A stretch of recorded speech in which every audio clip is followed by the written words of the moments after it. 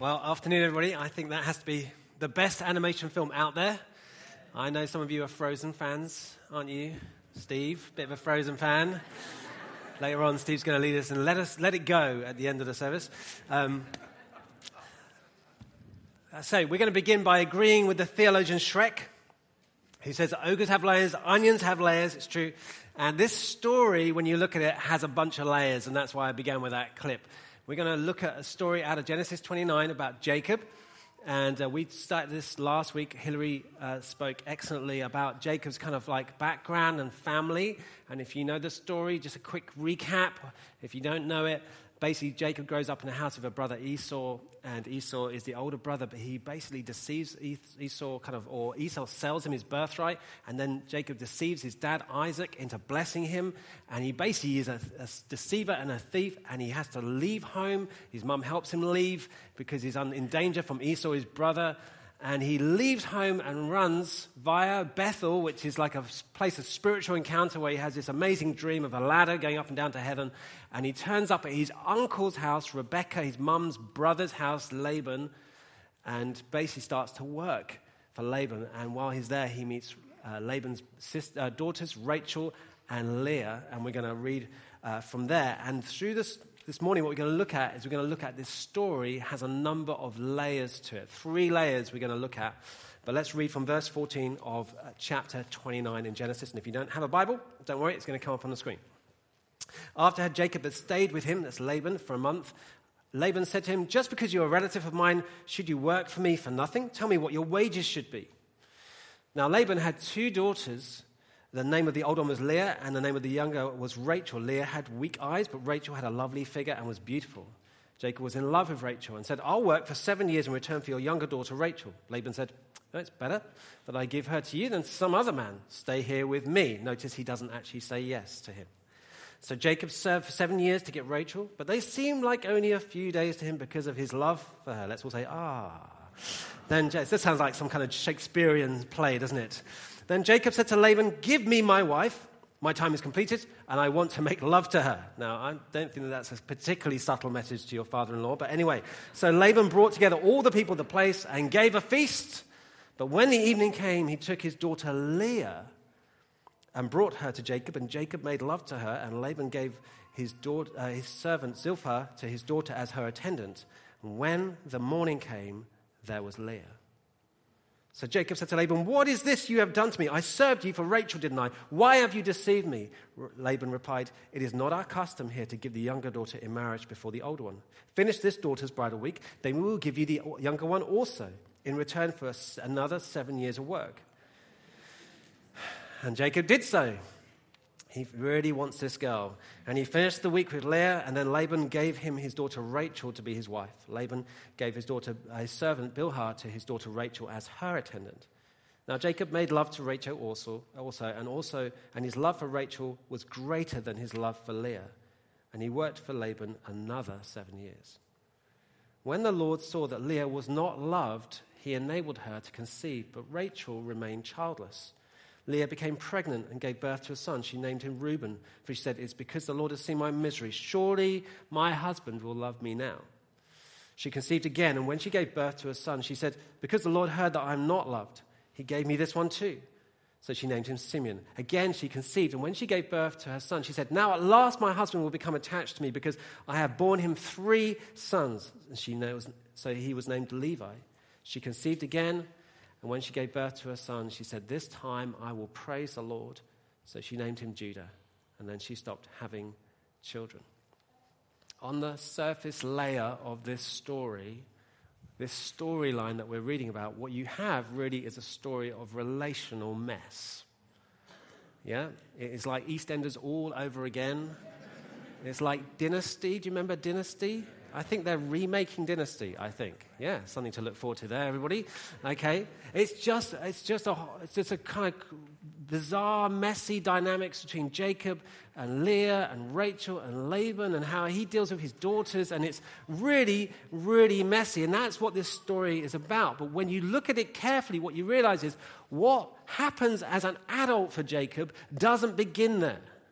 Jacob's kind of messy relationships with Rachel and Leah doesn't begin when Jacob shows up at Laban's house. It doesn't begin when he gets married.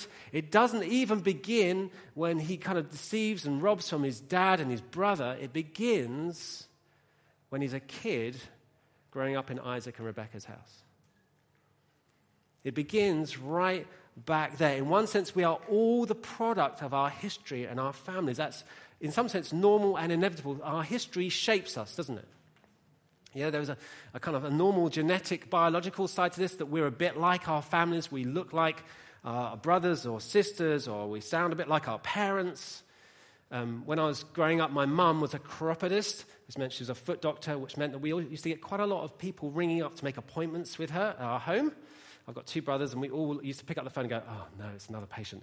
Often they were quite a little older, so their hearing wasn't always so good, which was fine. But what was more difficult was the fact they always used to be convinced that I was my mum. So they'd go, is that Mrs. Varley? And I'd go, no, it's not Mrs. Varley. Well, Mrs. Varley, I've got a terrible problem with my feet. I'm sorry, my mum's not here right now. It's my verrucas and my corns. And I'd be like, we'd have this conversation for 5 minutes where they would tell me their issues, and I would constantly try and tell them that I'm not my mum, because obviously they thought I sounded like my mum. We sound a bit like our parents. Even dogs look like their owners. Have you noticed this? Not my dog, but other people's dogs. It's bizarre. Like, that dog, that person, yeah, it's amazing. I don't know which one is morphing into changing. It's a kind of normal side to it. But there's also like a slightly more sinister side to it as well, the darker side to this. And that's what you find in this story.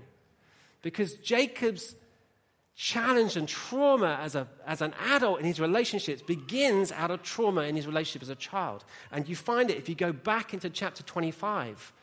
You'll find it encapsulated in one little verse, verse 28, where it says this. Isaac, that's Jacob's dad, loved Esau, that's his brother. But Rebekah, his mum, loved Jacob. Isaac loved Esau, but Rebekah loved Jacob. Parents, if you want to mess your kids up, pick a favorite. I'm not advocating that you do, by the way. I'm saying this is a bad thing to do. I'm trying to make a point. Trying to avoid phrases like, if only you were more like your brother, or we never had this kind of issue with your sister. That's the kind of house he grows up in, and quite possibly it's the kind of house that you may have grown up in. And so much, if you like, on the surface level of this story, so much of his struggle in his relationships as an adult is born out of the divided and a divisive way his parents parented him and his brother. And what you find, alarmingly, is this not just isolated to one generation. This has gone from another generation to another one to another one. So if you go back to Abraham, so Jacob's grandfather, Isaac's dad. Isaac grew up in a house with Abraham and Sarah, and he had a brother called Ishmael, half-brother. And in the story, which we've already seen, Sarah, his mum, can't cope with Hagar being there with Ishmael. And even though Abraham loved Ishmael, in the end, Abraham sends Hagar and Ishmael away. So in other words, Isaac grows up in a house where his half-brother is sent away and he stays. He's the chosen one, and he gets to stay. Then Isaac and Rebekah do it, as we've just seen. They pick a favorite, this one or this one. And Rebekah, Jacob's mum, even helps Jacob steal and deceive from his dad and his brother. I mean, it's horrible. Like the amount of conflict and mess in that, and the way it messes up these kids. And then you fast forward again into Jacob's life. Jacob has 12 sons. Guess what he does? He picks a favorite. He does the same thing that he's been the victim of, that they were the victim of. It cycles from one generation to another, and that can happen to us. What happens to us in our history shapes us. And particularly when our foundational relationships have been full of pain and conflict, it can leave us with issues which, if we don't deal with them, can then manifest themselves in the way we form relationships and the kind of drivers we have for making relationships. Now, the good news in the story is that's not where this story ends. Okay, Jacob goes on to make mistakes, but it doesn't have to be that your history shapes us, but it doesn't have to define you. Okay, there's another one greater coming who wants to define you. But that's where it begins on the surface. It begins with mess here as an adult because of mess here as a kid. Now, you take the layer off that again, and you go to the second layer. What do you find? Well, you find for both Jacob and Leah, because of the vulnerability of their hearts, because of their parents, And what's happened and has not happened for them as kids, it drives them into a life of searching for some kind of fulfillment, particularly out of other relationships with other people.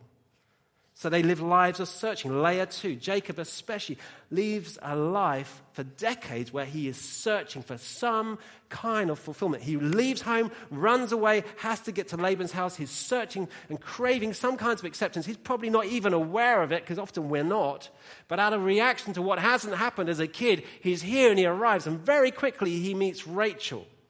And he falls for the beautiful Rachel. Leah, we're told, the older sister, is not beautiful, but Rachel is, and Jacob falls for her. Now, you can read that story and go, well, that's just a normal story. That's like what we see in the films. Like, he sees her, he falls for her, she falls, and it's just normal. But actually, when you read the story properly, if you really look at it, you'll find it's not normal. There's some quite unhealthy things in this story, which should tell you this is not a normal kind of romantic, story about man meets boy meets girl. 4 things you can notice that tell you this. First of all, this. Jacob starts working for Laban, and Laban says, well, I should pay you, even though you're family, what do you want to be paid? Or what can I pay you? And Jacob says immediately, straight off the bat, he goes, 7 years, I'll work for you for Rachel. Now, you might think that sounds like an incredibly romantic notion, and wow, what an amazing gesture. This is a remarkably desperate plea. He is offering way over the odds. Like, they reckon that's 4 or 5 times what you would normally offer or say in that kind of situation, scholars think. He offers way over. This is not a normal offer, in other words. He's desperate. Rachel is everything to him, not just someone he loves, in other words. Second thing, we're told that he works for 7 years, but considered it just like a few days. Now we think, that sounds so romantic. But it tells you something about how fixated he is on having Rachel. She's like it. She is everything. At the end of the 7 years, Jacob's counting off the days. He finishes the last day of 7 years. He turns up at Laban's house, and I've done 7 years. Now, and this is what he says, I want your wife, your daughter, and I want to have sex with her. Thanks ever so much. Now, I don't mind what culture you're from. I suggest to you that is not an appropriate way to speak to your prospective father-in-law. There's something desperate about that. That's not just a guy who fancies her. That's weird. Okay, and if you are here and you're single and you want to get engaged, I suggest if you go to the dad, if there is a dad, and you want to ask for his daughters, don't say, I'd like to marry your daughter because I want to have sex with her. Don't say that, okay? That's not going to, even if it's true, it's not going to go well for you. And if it does go well for you and he thinks that's a good thing, you really should question whether this is a good family to marry into as well. Okay, so that's all. There should be signals going, this is bad. He's desperate. He's like, there's something overly wrong and intense with this. And then lastly this is very interesting. Notice Laban never said yes to Jacob about having Rachel. Laban just said, well, I suppose it'd be better to give her to you than somebody else. But Jacob hears yes. Now, this is often what happens, particularly in relationships, when there's a really unhealthy driver in terms of why I must have this person or I must get married. If that becomes everything and you become fixated, what happens is you will hear and see whatever it is you want to hear or see. You'll meet somebody, you'll fall for them, and you will ignore all the other things which are possibly sending warning signs to you. Similarly, you will ignore anybody else's comments to you where they'll say to you, are you sure this is a good choice? Are you sure they're right for you? Or, you don't know them. You haven't known them very long. You've only known them 3 weeks and you're already engaged. Are you sure that's a good idea? And people will say that to you and you'll go, no, I'll only see what I want to see and I'm only going to listen to what I want to listen to. Although I look very young, and I am, I've been a pastor for 20 years. And through that time, I've known lots of moments where we've been in situations with people who are on the edge of making really, really potentially very bad and damaging decisions when it comes to a relationship. And often you can say to them, I don't know if that's a good idea. I'm not sure you should do that. And everybody else around them is saying, I'm not sure that's a good idea. And it's like, I'm not listening. I've even talked to people who are on the edge of or even in the midst of committing adultery. And you're saying to them, this is really awful. And the damage you're going to make. And it's like, I'm not listening. It's just bouncing off. And Jacob is like, not listening. He's hearing whatever he wants to hear. He's seeing whatever he wants to see. Now, if you know the story, and obviously we read it, Laban then deceives Jacob, okay? There's a bit of reaping what he has sown, isn't there? Jacob deceives his brother and his dad. Now, his prospective father-in-law deceives him. And somehow, I don't know how this works. Maybe Jacob had a lot to drink, I don't know. But he goes to bed on his wedding night thinking he's with Rachel, and he's not. And Jacob brings the older, less attractive sister. And what you find in verse 25 of chapter 29 is a very telling verse about what is happening really in this story. And it says this. So he goes to bed with Rachel, but verse 25 says this. When the morning came, there was Leah. You see, this story is not just about love, although there is love in it. This story is about what the Bible calls idolatry. Jacob is not just searching for a wife, he is looking for a savior.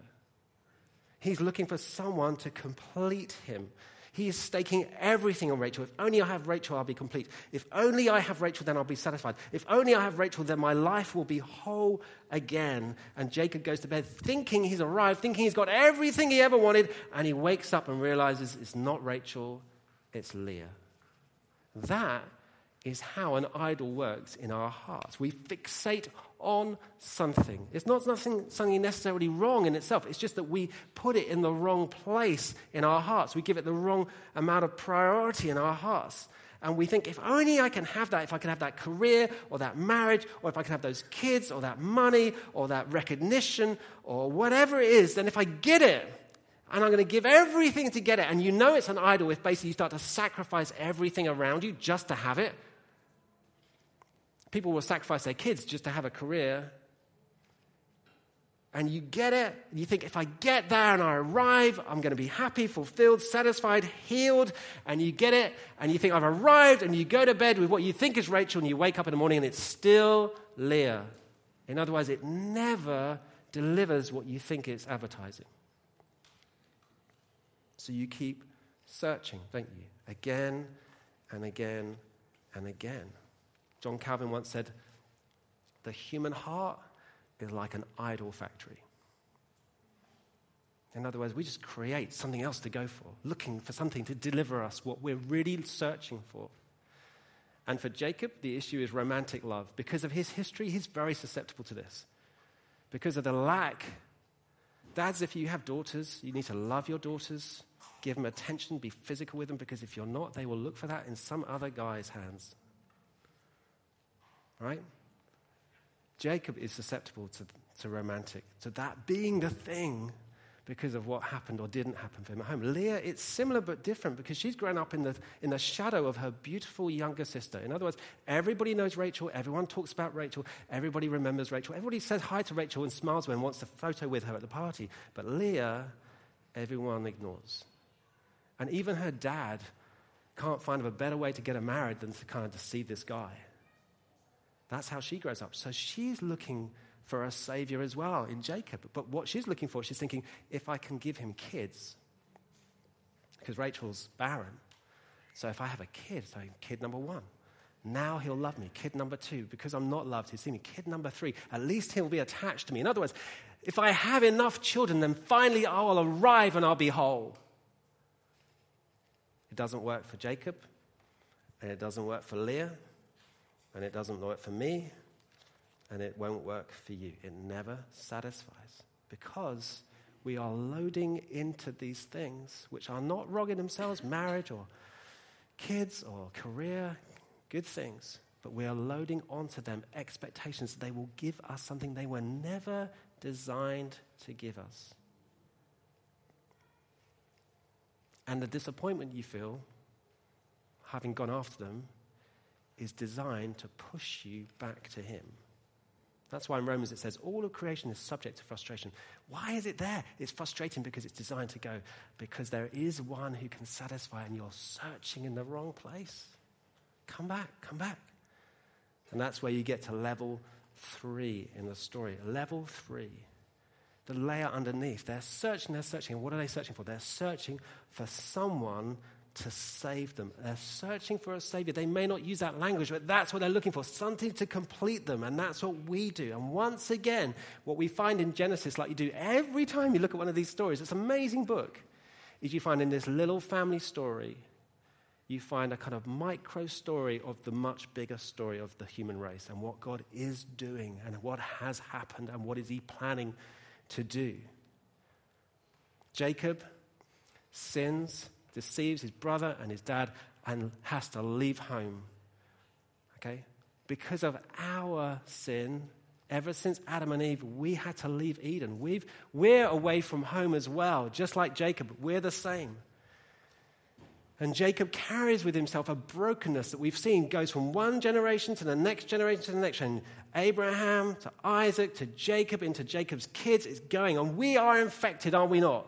From a brokenness of having had to leave Eden. And because of what happened with Adam and Eve, and in generation today, we're infected as well with sin and a brokenness. And because of the brokenness, Jacob spends his whole life searching for an answer in Rachel or wherever he can find it. And that's what we do. That's the human race's story. We look everywhere to find some kind of fulfillment, something that will satisfy our soul.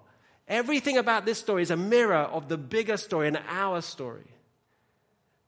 But God doesn't leave Jacob where he is, and he doesn't leave Leah, and that's also part of our story. Hallelujah. See, God intervenes for Jacob. God does something remarkable in Jacob and in Leah, and in the human race, God is intervening, has intervened, and is intervening, and does not leave us in this circle and cycle of disappointment. So God intervenes with Jacob and doesn't leave him stuck. So if you feel like, I'm stuck, well, God doesn't leave him stuck, and he doesn't want to leave you stuck.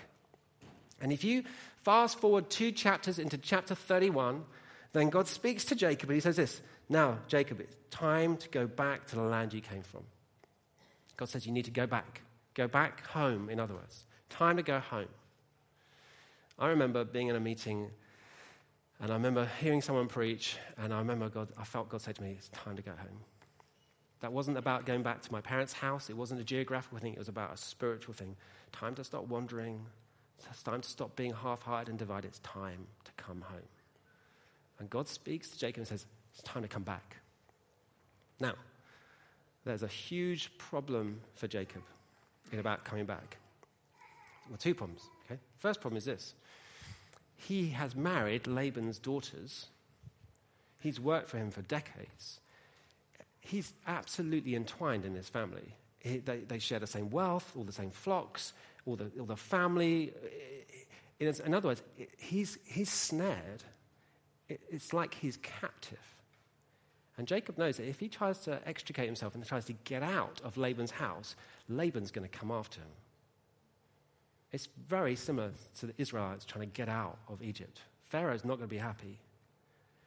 We're captive, are we not? In addictive habits and sinful patterns that we can't get out of, but we want to get home to him. We want to come back to him because he's the one who satisfies. But he's snared, Jacob's snared, we're snared. And Jacob also knows, if I come home, if I get home, who's waiting for him at home? Esau, with 400 mates, the story says. Okay, that's not the welcome party. That's not like, yeah, Jacob's. Esau's with 400 guys, and you think, man, he's going to kill him. He's waited a long time. In other words, there's judgment waiting for Esau, for Jacob, because of the sins of his youth. So he's caught.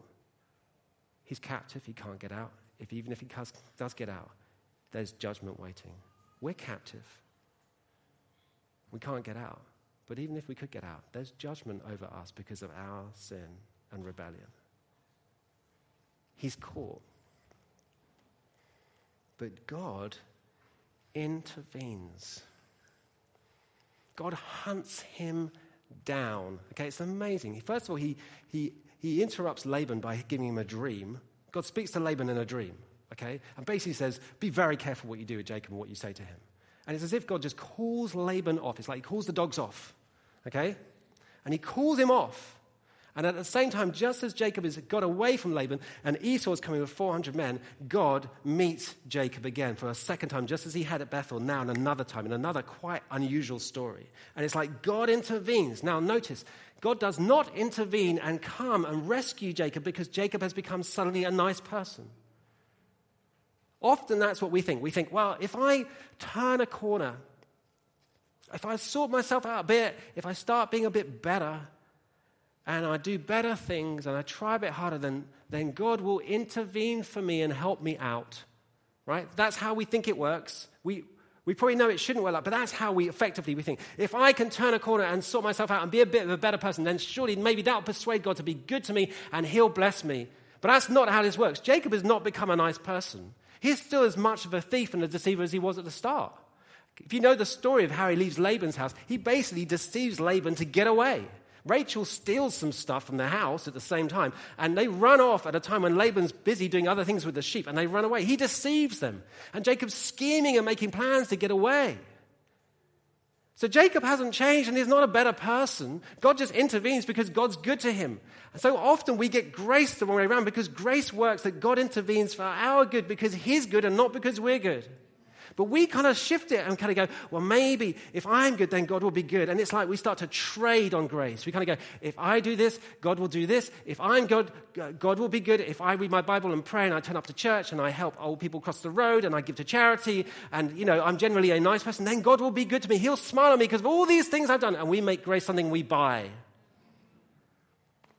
We make it performance related to ourselves. It is performance related, but just not yours or mine. It's his. So that's when Jesus lives a sinless life and dies the death he does, his performance counts on our behalf. So grace to us is a free gift to a surrendered heart.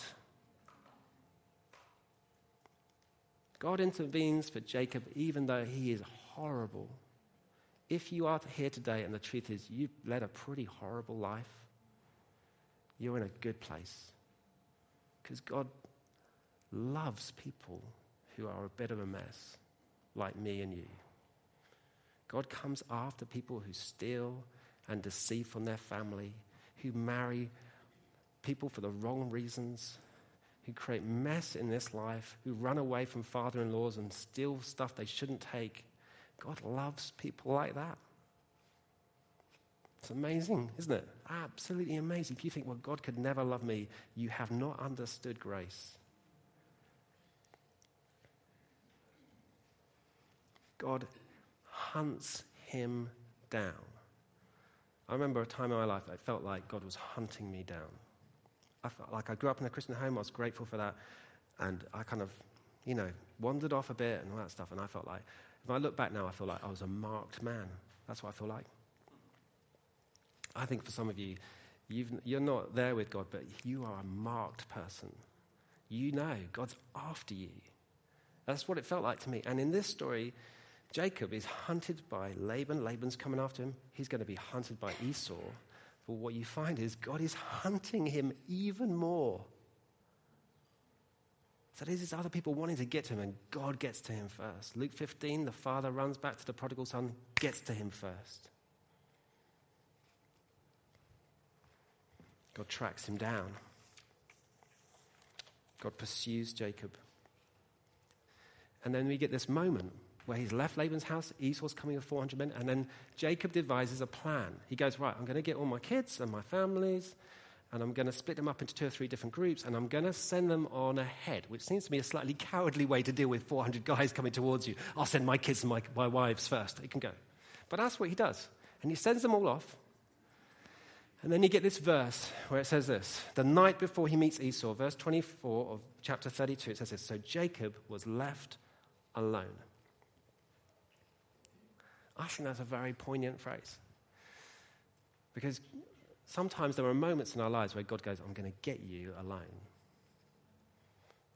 You can be in a room full of people like this and man, it's like God is speaking to me. It feels like it's like he's got me alone.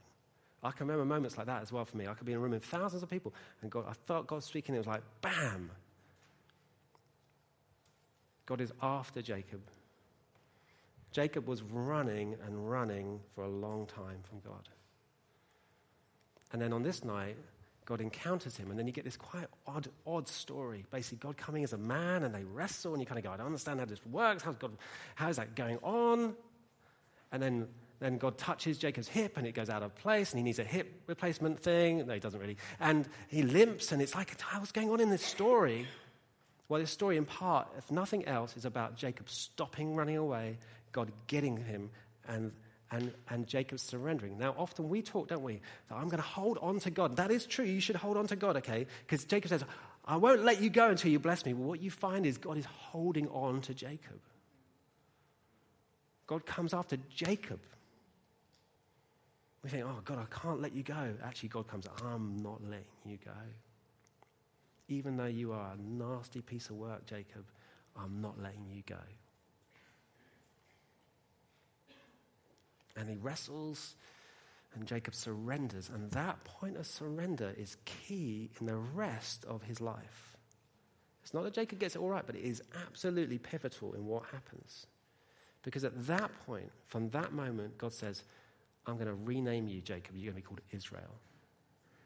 That's significant because what God is saying to you is, I am now going to redefine your future in spite of your history. So our history shapes us, but it doesn't have to define us. And God says, no, I'm going to change your name. That's why when Jesus changes Peter's name, I'm going to redefine you, Peter. Or it says, Paul, Paul, you're not going to be Saul, you're going to be Paul. Peter, on this rock, I'm giving you a name. Now this is your future. And Jacob surrenders. I believe that God wants to speak to many of us in this room today. Maybe for you, your history is you've run away from God. And the truth is you've known him, you know about him, but maybe for you it's just been very religious.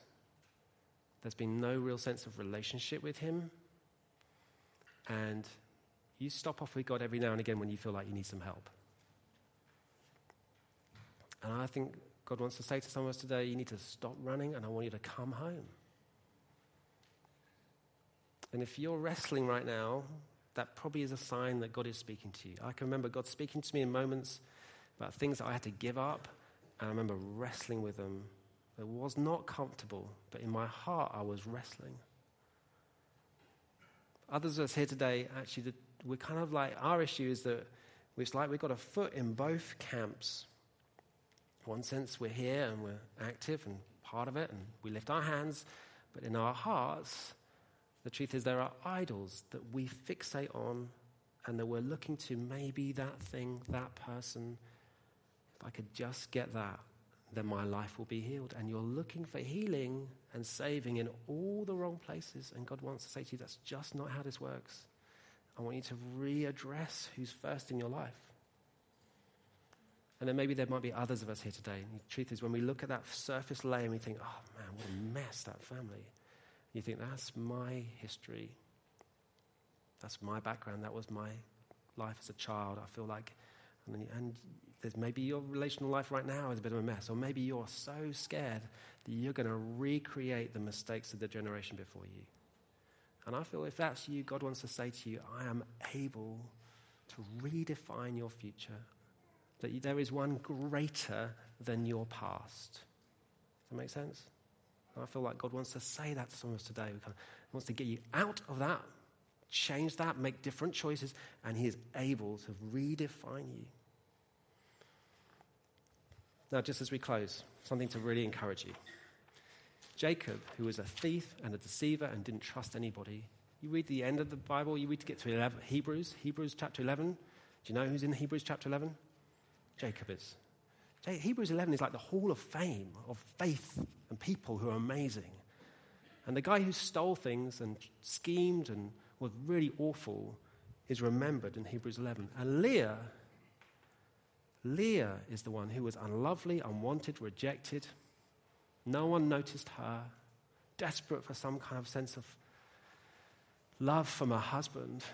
She is the one. Fourth child is Judah. When she has Judah, she says, now I'll praise you. It's through Judah's line that you get to Jesus. Jesus was also unlovely, unwanted, rejected, but he is the Savior that everybody is looking for. Let me just read you what Jesus says about himself, and we're going to pray. Jesus says this, I'm the bread of life. I'm the light of the world. I'm the gate. I am the good shepherd. I'm the resurrection and the life. I'm the way, the truth, and the life. And Jesus stood up, didn't he, at a festival on the last day and said, if anyone is thirsty, let him come to me and drink. Let's stand together. We're going to respond. Neil, please come.